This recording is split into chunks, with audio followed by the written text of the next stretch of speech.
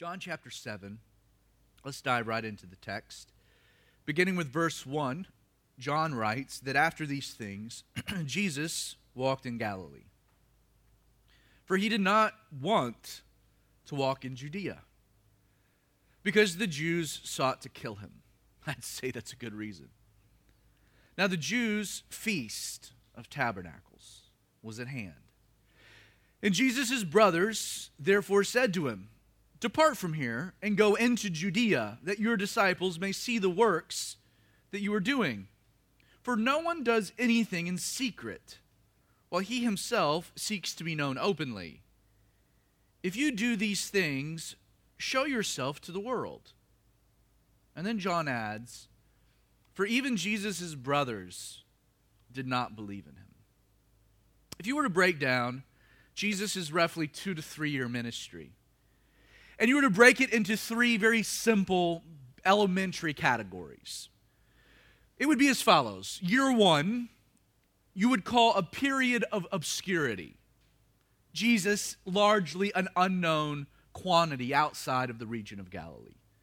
Year number two, the year that follows, you would title a period of popularity. This was the season where Jesus was known, popular, drawing large crowds and followings wherever he went. Year three, this final third year, you would title a period of opposition. So we go from obscurity to popularity to opposition. This year, ultimately, would conclude with Jesus' betrayal, his arrest, his torture, and crucifixion. Now, as we transition from John 6 to 7, it's important you note two important things. First, several months have transpired, and Jesus' ministry has shifted from the season of popularity to now one of opposition. We actually pointed out last Sunday how many of Jesus' disciples had begun to bail on him because of some of the offensive things that he was now teaching. No doubt that trend continued. According to verse 1, the dynamic had become so volatile that Jesus even refuses to venture down into Judea at all, choosing instead to remain in the Galilee. John explains that the reason for this decision, his approach, was on account that the Jews, and this is likely the religious authorities, sought to kill Jesus. This word sought, it suggests both an active and a deliberate seeking to find. They were like a heat-seeking missile looking for him with evil intent. The second thing you should keep in mind is that in many ways, John 7 marks the beginning of the end. Now, while a simple reading of this gospel wouldn't naturally indicate this reality, and keep in mind that John is not interested in presenting for us a strict chronological presentation or record of events. But as we move from one chapter to the next, not only do we find ourselves several months removed from the Bread of Life discourse, but John picks up the narrative roughly 6 months into this final period of opposition. So the two things to keep in mind is from chapter 6 to chapter 7, 6 months have transpired. Additionally, we are now 6 or 7 months into this final period of Jesus' life. Verse 2 is important. For in verse 2, John gives you and I a very specific context and timeline by referencing here the Feast of Tabernacles. Since this final feast to the Jewish calendar occurred late September, early October, after the harvest, Feast of Tabernacles, with the Feast of Passover coming next in sequence, but the following April, we know that the last 15 chapters of John's Gospel fill this period of time from the Feast of Tabernacles to the Feast of Passover, from October to April, which is where we get this 6 to 7 month time frame. It's interesting that as John dives into this period of opposition, headlong, he begins with Jesus' brothers coming to him with a challenge rooted in skepticism. Now, I should make sure you're aware that Jesus was not an only child. According to Matthew chapter 13, we know that Jesus had 4 brothers, their names being James, Joseph, Simon and Jude, along with, according to Matthew 13, unnamed sisters, plural. So at least 4 brothers and 2 sisters. Technically, if you want to be specific, they were half-siblings. They all shared the same mom, but undoubtedly had different fathers. Now, before we get to their challenge, we should first address the nature of their skepticism. It's a challenge rooted in skepticism. In verse 5, John makes it clear that Jesus' brothers did not believe in him. Now, to begin with, you can imagine for a minute, the difficulties of having Jesus as your big brother. I mean, if you think your family dynamic was difficult, let's say you're a middle child, you've been in years of therapy trying to get over it, imagine having Jesus as your big bro. The unfair comparisons alone would have been enough to foster kind of a deep-seated resentment. James, why can't you make your bed as well as your brother Jesus? James is looking around like, well, I'm not the creator and sustainer of the universe. I think he's got a leg up on me. Simon, why can't you get your homework done as quickly as your brother Jesus? Maybe it's because I'm not all-knowing. Joseph and Jude, why can't you guys behave like your brother Jesus? Maybe the whole we're not sinless and he is. He's got an advantage.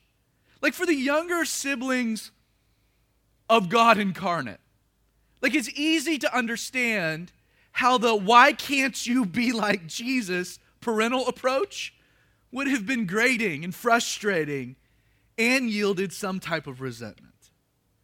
Beyond this, it's important to consider what exactly they didn't believe about Jesus. For starters, I think it's a leap to conclude that their unbelief was rooted in some type of hidden character flaw that they were only privy to because, they were family. No, they're not accusing Jesus of anything. They're not accusing him of being a fraud. They're not accusing him of being a hypocrite. Instead, it would appear that their unbelief concerning Jesus stemmed from a deeper misunderstanding as to the fundamental purpose and mission of what the Messiah, the Christ, had actually come to accomplish. These men, like many others, by the way, believed that the Messiah was going to rally the Jewish people together, rally them to arms, and lead a violent revolution against the occupying Romans. That was their presentation, their viewpoint, their conclusions about the Messiah. And because these men, his brothers, knew Jesus' personality and temperament better than anyone else, it's likely they just couldn't believe that Jesus could even do such a thing. The idea of Jesus swinging a sword, taking lives, seemed like an outlandish proposition. If that's what the Messiah was going to be, he couldn't be Jesus. They knew Jesus just wasn't cut from that particular cloth.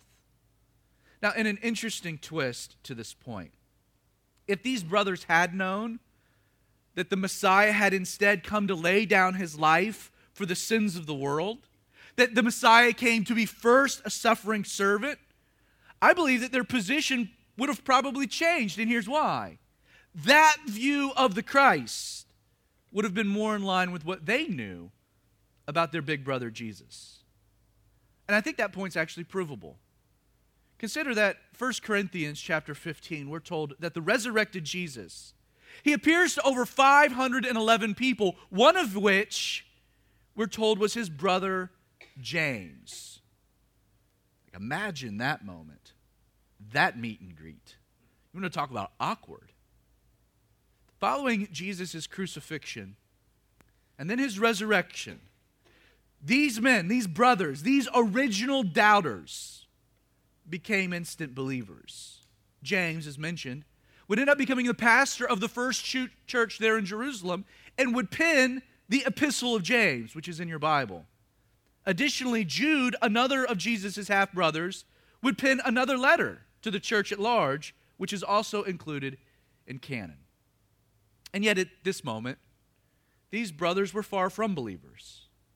Seeing that Jesus was avoiding the crowds in Jerusalem, they come to him and they challenge Jesus. They encourage him to go to Judea and perform the same miracles there as he had been doing in the Galilee. They add, no one does anything in secret while he seeks to be known openly. And then they say, show yourself to the world. Sadly, they didn't understand that the mission of their brother Jesus wasn't predicated upon a growing popularity. These things Jesus wasn't concerned with at all. Again, with their understanding of the Messiah in mind, such counsel would have been logical and even warranted. You got to develop a following if you're going to rally troops, if you're going to lead a revolution. And though they were personally skeptical, what they are is they're advising Jesus to go into Judea, specifically Jerusalem, and reveal himself as the Messiah during the Feast of Tabernacles. Well, verse 6, Jesus said to them, here's his retort, my time has not yet come, but your time is always ready. The world cannot hate you, Jesus said, but it hates me because I testify of it that its works are evil. You go up to this feast. I am not yet going, for my time has not yet fully come. And when Jesus had said these things, he remained in Galilee. You know, I think it's a provocative thought. But don't miss kind of an overarching idea being presented in the text. The fact that there were people, lots of them, who actually hated Jesus so much that they wanted to kill him. I mean, let that sink in for a minute. Jesus. People wanted to kill him because they hated him. And what's more is I'm struck by the reality that the folks that were filled with such rage that they were out for blood were the religious people of the day. Don't let that go in one ear and out the other. And consider for just a minute what Jesus had done to deserve such vitriol. First, he was completely sinless and without fault and blame. You know, grounds for murder. I mean, second, his crime was teaching the truth of God's word to the masses. How dare he? Third, Jesus, brace yourself for this, he was accepting of the outcasts of society. Worthy of the sword. Beyond that, he befriended and ministered to sinners. Appalling.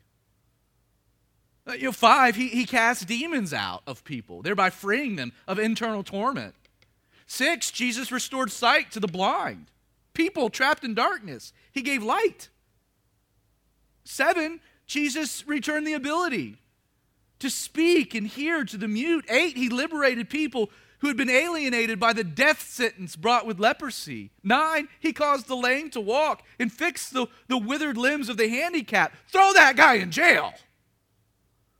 10, Jesus would stay up to the wee hours of the night, healing anyone who came with physical infirmities. 11, he forgave sins of the condemned, encouraged people to walk in righteousness. 12, he filled broken lives with an eternal purpose. 13, he selflessly preferred the needs of others above himself, above his own. 14, the high crime and misdemeanor that he enjoyed food and drink. I mean, obviously, I could go on and on and on, listing all of the justifiable reasons you should kill someone.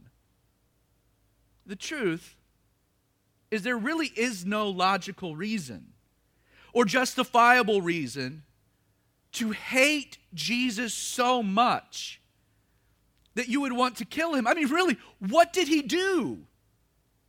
Jesus had committed no crime worthy of such a reaction by anyone. Now, before I get to my main point, I do want to say that if this morning you're resisting Jesus for whatever reason, I want you to consider, what has Jesus actually done to you to warrant your opposition? Like, really take some time and think about it. Now, in the flow of our text, the fundamental question that does arise is, why was hatred towards Jesus the response of these religious leaders? And to answer that question, we turn to Jesus and what he says in verse 7. Look at it again. He says, the world hates me. And then why? Because I testify of it that its works are evil. There's the reason. Understand that for the secular man, actively doing his best to deny the presence of God at all, the very person of Jesus becomes a threat, because Jesus testifies that their works are evil, or literally of a bad nature. Because Jesus establishes the essence of what is right and what is wrong, the secular man is no longer free or comfortable just to do whatever he pleases. Frankly, it's the secular man that hates Jesus because they hate the idea of there being divine accountability. And while I think, to a large extent, that's self-evident, the fact remains that it was the religious leaders, not the secular men, who hated him enough to want to kill him. You know, though the secular man may hate Jesus for the reasons I just stated, more often than not, their strategy is not to kill Jesus, especially when you can just ignore him. Most interestingly, though, that approach is not an option for the religious man or woman. Here's the difference. The reason Jesus is hated by religious people and cannot be ignored centers on the reality that Jesus' very presence establishes a new basis for what is fundamentally good. Think of it this way. Carnal people hate Jesus because he points out the evil nature of their works. And yet, that can be ignored. But in contrast, religious people hate Jesus because he points out their good works are evil. And you can't ignore that. Like, the fact is that deeply religious people build their own moral framework for goodness, and therefore the basis of their self-rightness. They build these things upon an inaccurate comparison of themselves and what they define as being clearly evil. This is how the structure works. Basically, the common claim, I'm a good person. And all the pride that comes with that is really founded upon the idea that I'm better than you. It's moral comparison. I pick out what's evil, I compare myself to it, I conclude I'm good. Here's why Jesus is hated and impossible to ignore in this circumstance. The very presence of a sinless, perfect human being, existing now as the natural basis for what is defined as being good, blows the entire moralistic framework to bits. Consider, how can anyone honestly claim to be a good person when Jesus is the standard bearer for what a good person is?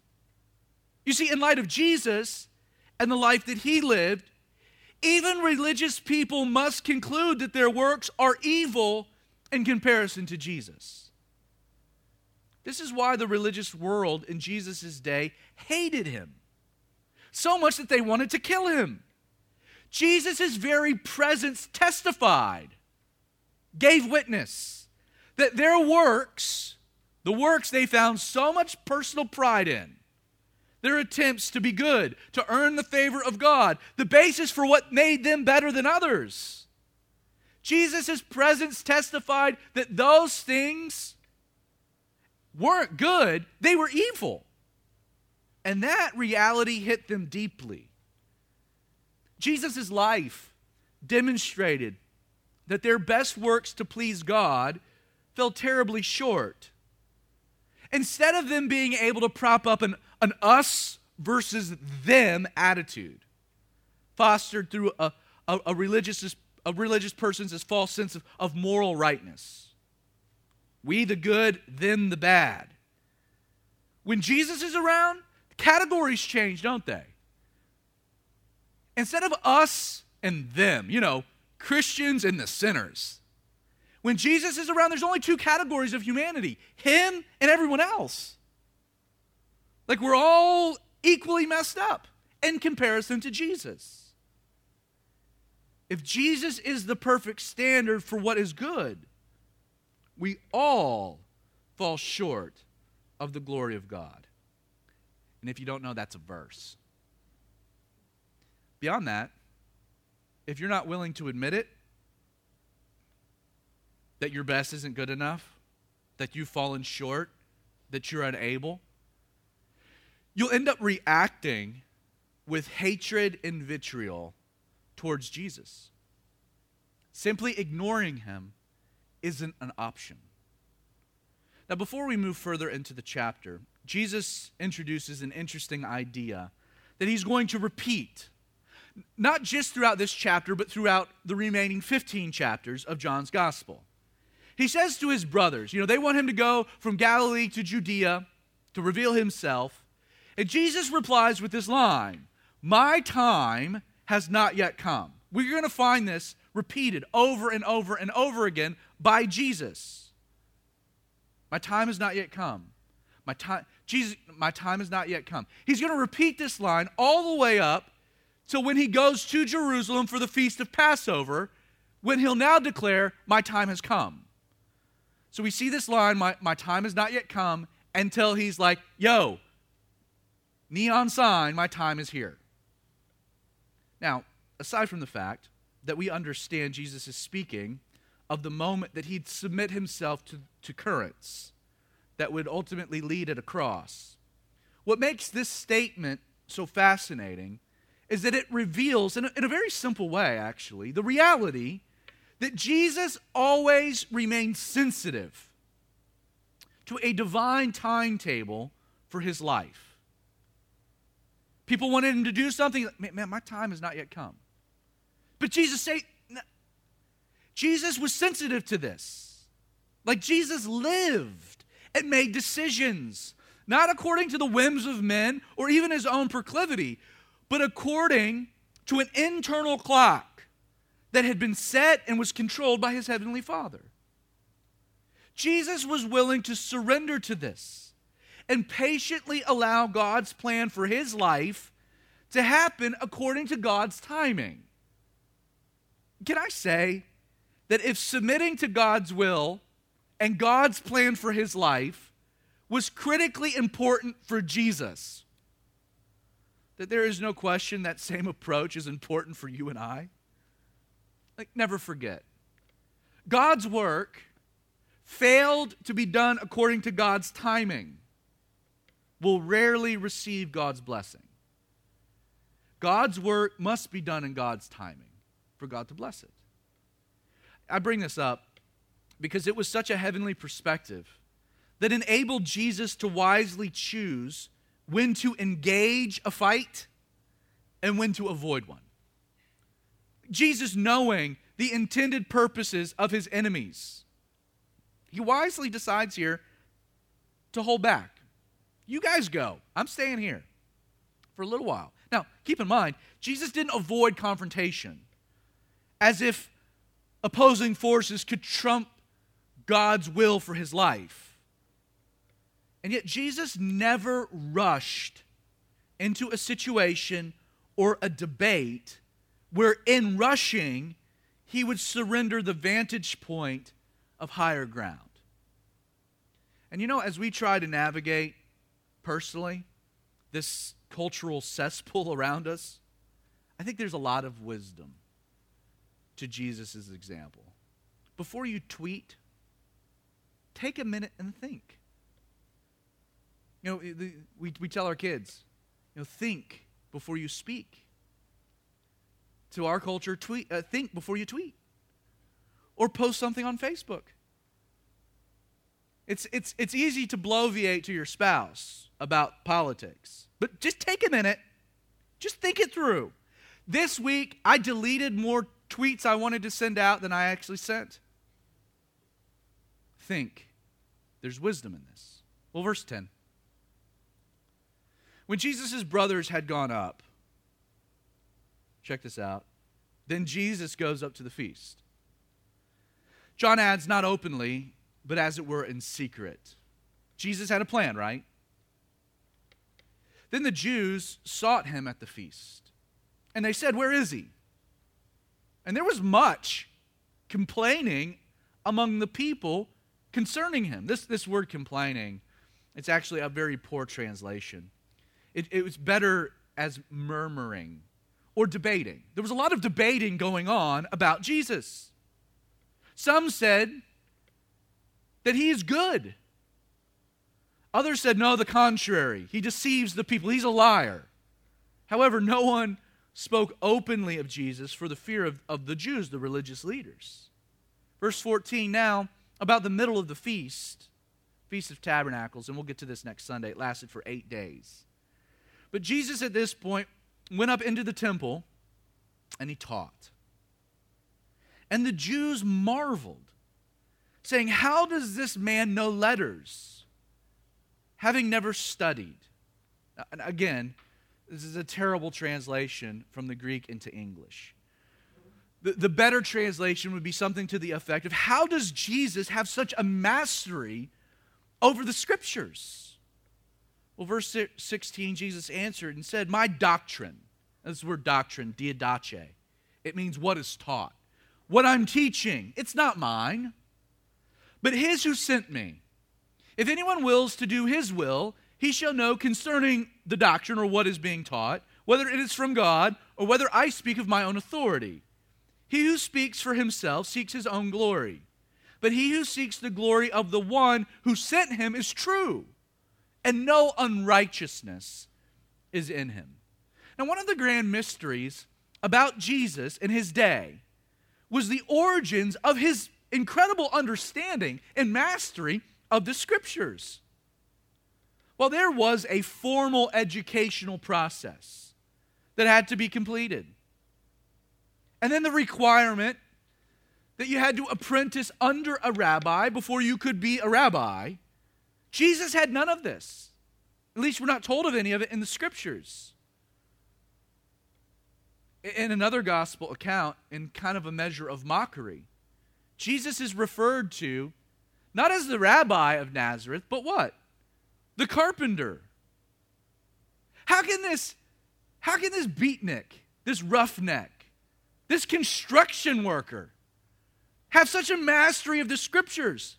He hasn't gone to our seminaries. He isn't apprenticed under our great thinkers. How in the world does this guy know what he knows? This is the mystery of the day. And while it's true that Jesus didn't have a formal training, the proof of his learning was unavoidable. Like, no one during Jesus' day demonstrated a level of knowledge and insight into the Old Testament Scriptures than Jesus. For example, in Mark chapter 1, verse 22, we're told, even of the skeptics, that they were astonished at Jesus' teaching, amazed, flabbergasted. And then they add, for Jesus taught as one having authority and not as the scribes. A little later in this very chapter, officers that are sent to arrest Jesus come back and they're like, yeah, we couldn't do it. And they're like, why didn't you arrest Jesus? And their answer, dude, no man has ever spoken like this man. Now, in answering their inquiry about the origins of his educational training, Jesus does make here a radical series of important statements for us. First, Jesus begins, look at it, my doctrine is not mine, but his, speaking of God, who sent me. See, Jesus is saying here, right from the jump, that the origins of what he taught the people came from God and not himself. Because Jesus was sent by God. He's wanting the audience to know with certainty that he came with words from God. I've been sent from God with a message from God. It wasn't his message. It wasn't his doctrine. It was God's that Jesus was communicating to the people. And to validate that claim, Jesus provides a litmus test that the people then and us can use in order to ascertain whether or not what he's actually teaching is from God or based, quote, on his own authority. Jesus continues, look at it. I find this to be a very fascinating passage of Scripture. He says, if anyone wills, this word wills is thelo, means intends. If anyone intends, desires, to do God's will, it's a different word for will. It's thelema. It can be translated as what God wishes. So if anyone intends to do what God wishes, then he shall know concerning the doctrine, or what I'm teaching, whether it is from God or whether I speak on my own authority. Now, Jesus is saying the evidence that he was speaking the true words of God and not his own opinions could be discovered, could be realized through one's obedience to what he was saying. Don't miss the underlying principle. The only way that you can ever really know for certain whether or not Jesus' words have come directly from God, the only way you can really know is to test them by obeying them. Jesus is saying, if you really want to know, I'm communicating a message from God and not my own, here, do this. Take what I'm saying, put it into practice. If it works, then you know. If it doesn't work, then you know. And in many ways, this concept substantiates the idea that true spiritual growth and personal transformation, what we all want, is completely relative to your obedience of the Scriptures. Taking what his words say and living by them. For example, it doesn't take you very long to attend Calvary 316 to know I'm a big advocate of God's grace. I talk a lot about the doctrine of grace. And yet, the only way that you can test whether or not what I'm telling you about grace is simply my thoughts or the Word of God is to take that doctrine and apply it to your life experientially. Take what I'm saying and put it to the test. I can talk to you extensively about, the mysterious and largely counterintuitive blessing the Bible says comes into a person's life when they commit to tithing a percentage of their income. I can talk to you about that till I'm blue in the face. I can show you all the passages of Scripture. We can go through them together. But the only way that you'll ever really know what I'm saying, whether I'm just trying to get your money or I'm actually telling you something that God has established in His Word, is to take it and just try it. On a side note, I've never met someone, I've been doing this a long time, I've never met someone that tried to outgive God and was worse for it. I've met people that are like, man, tithing is hard, bro. I was like, yeah, I know. Totally. With you. But I've never met someone that's like, I've made this a discipline in my life, the life of our family, and you know what? It was the worst decision I've ever made. We don't even eat anymore. I've never met that person. Don't take my word for it. Test it. Is Zach talking about money just because we got some electricity bills coming? Or is he actually trying to communicate something that's a truth? Is it God or Zach? Put it to the test. They're doing that in children's ministry. I can emphasize the powerful spiritual influence and stability that will result when you commit your family to faithfully attending church. Like, I can talk about what happens in the life of your family when you make attending church a priority. I can talk to you about it, tell them blue in the face. But you will never really know if what I'm saying is true or a ploy unless you're willing to actually give it a whirl. Test and see. I can preach about the personal liberation of pain and resentment that will flow into your life when you take the bold step of truly forgiving someone who's wronged you.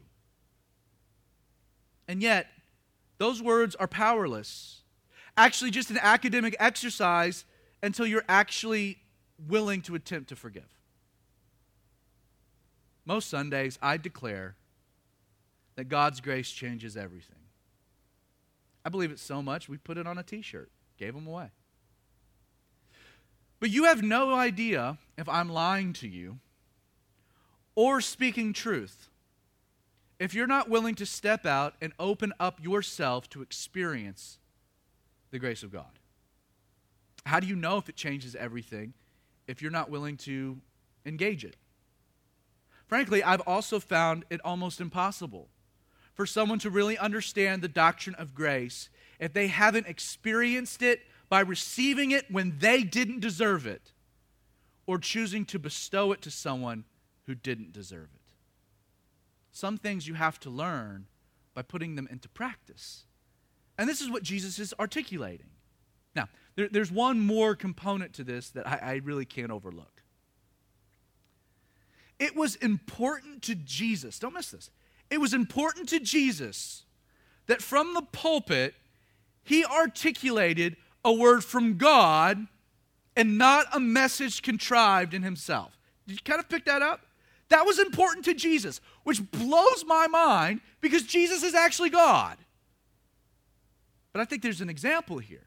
You see, as a pastor, I believe the easiest way to ensure you know I'm delivering a message from God and not myself is to simply articulate God's word.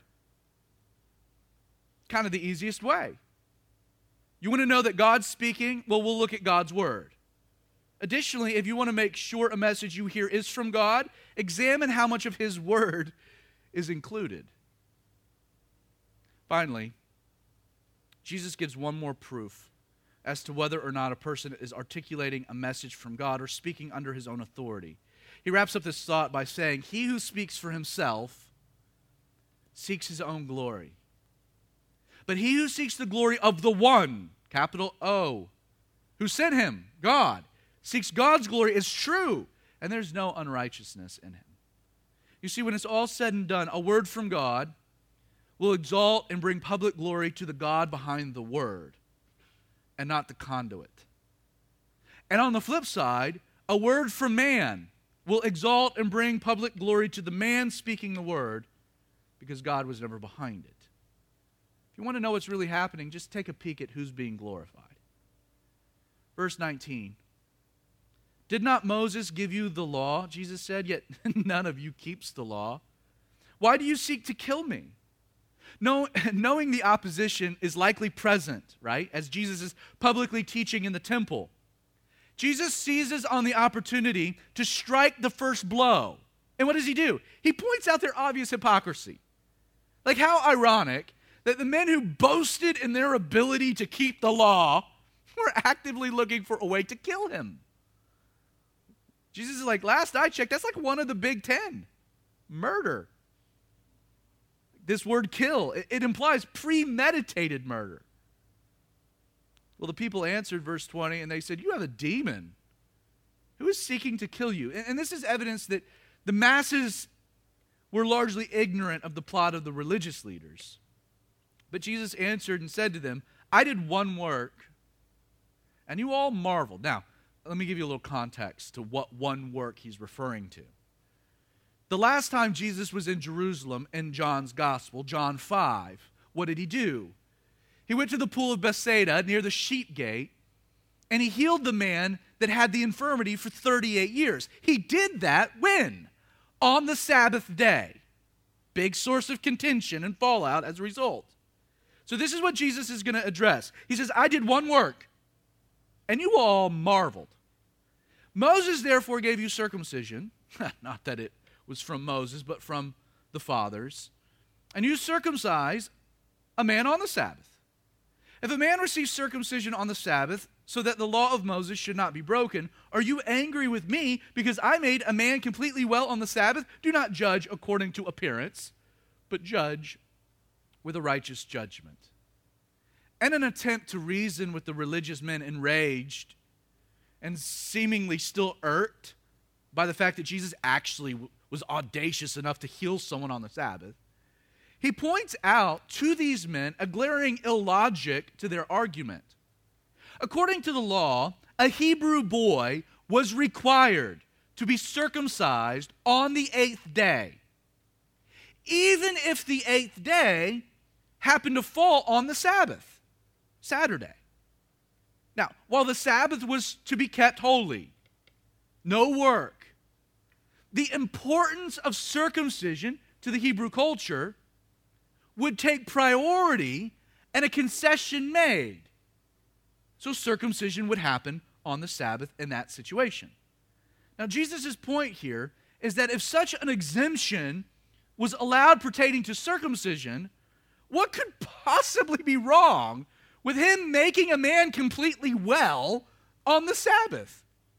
This is Jesus' point. This is illogical and silly.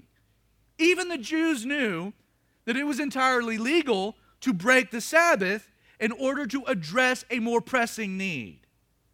Again, you could argue a man who had been inflicted with an infirmity for 38 years would be a large enough pressing need to violate their little Sabbath deal. Now this line, not to judge according to appearance, but judge with righteous judgment, is also fascinating. Contrary to those who love to tell Christians that it's wrong to judge others. Don't judge me, bro.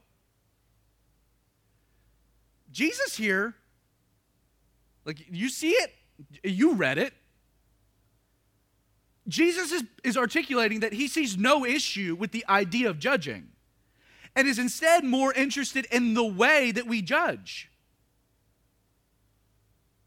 While it's wrong to judge a situation according to just the appearance, literally this word appearance is opsis, or the word we get optics from.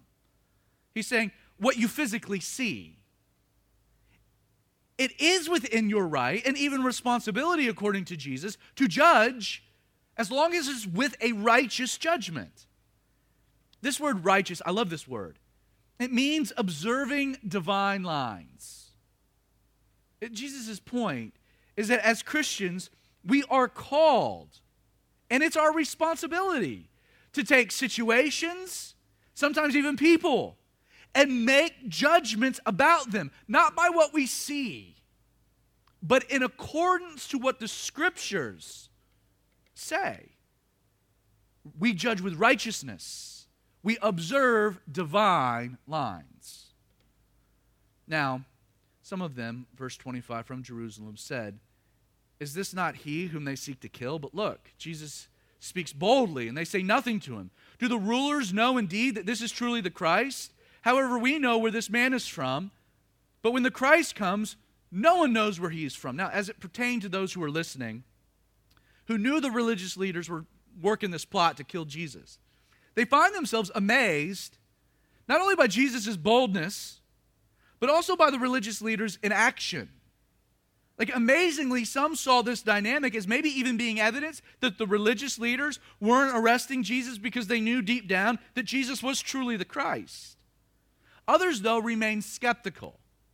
John records that one such argument against Jesus centered on a passage in Malachi 3 that describes the suddenness of the Messiah's appearing. Since they assumed they knew where Jesus was from, they had a difficult time believing he was the Messiah on this basis. But Jesus cries out, verse 28, as he taught in the temple, saying, You both know me, and you know where I am from, and I have not come of myself, but he who sent me is true, whom you do not know. But I know him, for I am from him, and he sent me. Therefore they sought to take him, but no one laid a hand on him, because his hour had not yet come. Now, I don't profess to be a Greek scholar, but those who are Greek scholars claim that this first line and the original language oozes with sarcasm. This line, you know me and you know where I am from, is totally sarcastic. Like responding to the claims of those who were doubting because they thought they knew Jesus and where he was from. He's kind of saying, you think you know me? You think you know where I'm from? Friend, I am more mysterious than you could ever imagine. And that's kind of what he articulates. Wrapping things up, verse 31. And many of the people believed in Jesus and said, when the Christ comes, will he do more signs than these which this man has done? Basically saying, like, what are we expecting from the Messiah? Because this is pretty legit. And the Pharisees, they heard the crowd murmuring these things concerning Jesus. And the Pharisees and the chief priests sent officers to take Jesus. Then Jesus said to them, I shall be with you a little while longer, and then I go to him who sent me. You will seek me and not find me. And where I am, you cannot come. Now, that line, where I am, you cannot come, is very weird. It's in the present tense. He's saying, where I am right now, yeah, you can't come. You can't come to that place. And the Jews, they realize how bizarre it is because they said among themselves, where does he intend to go that we shall not find him? Does he intend to go to the dispersion among the Greeks? This is the Jews spread out into the Roman Empire and teach them. What is this thing that he said, you will seek me and not find me, and where I am, you cannot come? Again, reaffirming that what Jesus is saying here is bizarro. And I have no idea what he means. If you figure it out, let me know. Now, for the sake of time, we're going to leave it there. But that said, in closing, there is one dominant thread to this passage I want to emphasize. There is no question people who encountered Jesus grappled with his true identity. You pick that theme up as Jesus is teaching the Feast of Tabernacles. I mean, people are debating, they're talking, they're trying to figure it out. Like, there was a group that they reasoned Jesus was the Christ. But then there were others that were like, Jesus is a good man. And others were like, no, he's not. He's a liar. And then there were even some that were like, he's not even just a liar. That dude is demon possessed. I mean, they're all trying to figure out, who is this dude? Now, what's interesting is at first, they all did reach a conclusion. Right or wrong, they all reached a conclusion. You can't step back if you've encountered Jesus and not reach a conclusion of some kind. And may I ask, what conclusions about Jesus have you reached? But I will say this, of all of the opinions that we just read about, all the opinions of the crowd that day, Jesus is the Christ, Jesus is a good man, Jesus is a liar, Jesus is demon-possessed. Of all of those, the one conclusion that was the most illogical of all, the one conclusion you can't reach, is that Jesus was just a good man. You want to look at Jesus and be like, that dude's possessed. Okay. That dude's a liar. Okay. He's the Christ. Yeah, sure. The one thing you can't, in encountering Jesus, conclude is that he's just a good man. I will close with a statement that C.S. Lewis makes in his famous book, Mere Christianity. He writes the following. I am trying here to prevent anyone saying the really foolish thing that people often say about him. That is, Christ, I'm ready to accept Jesus as a great moral teacher, but I don't accept his claim to be God. That is the one thing we must not say. A man who was merely a man and said the sort of things Jesus said would not be a great moral teacher. He would either be a lunatic on the level with the man who says he's a poached egg, or else he would be the devil of hell. You must make your choice about Jesus. Either this man was and is the Son of God, or else a madman, or else worse. You can shut him up for a fool, you can spit at him and kill him as a demon, or you can fall at his feet and call him Lord and God. But let us not come up with any patronizing nonsense about him being a great human teacher. Jesus has not left that open to us, and he did not intend to. And so, Father, Lord, with that, we let those words ring true.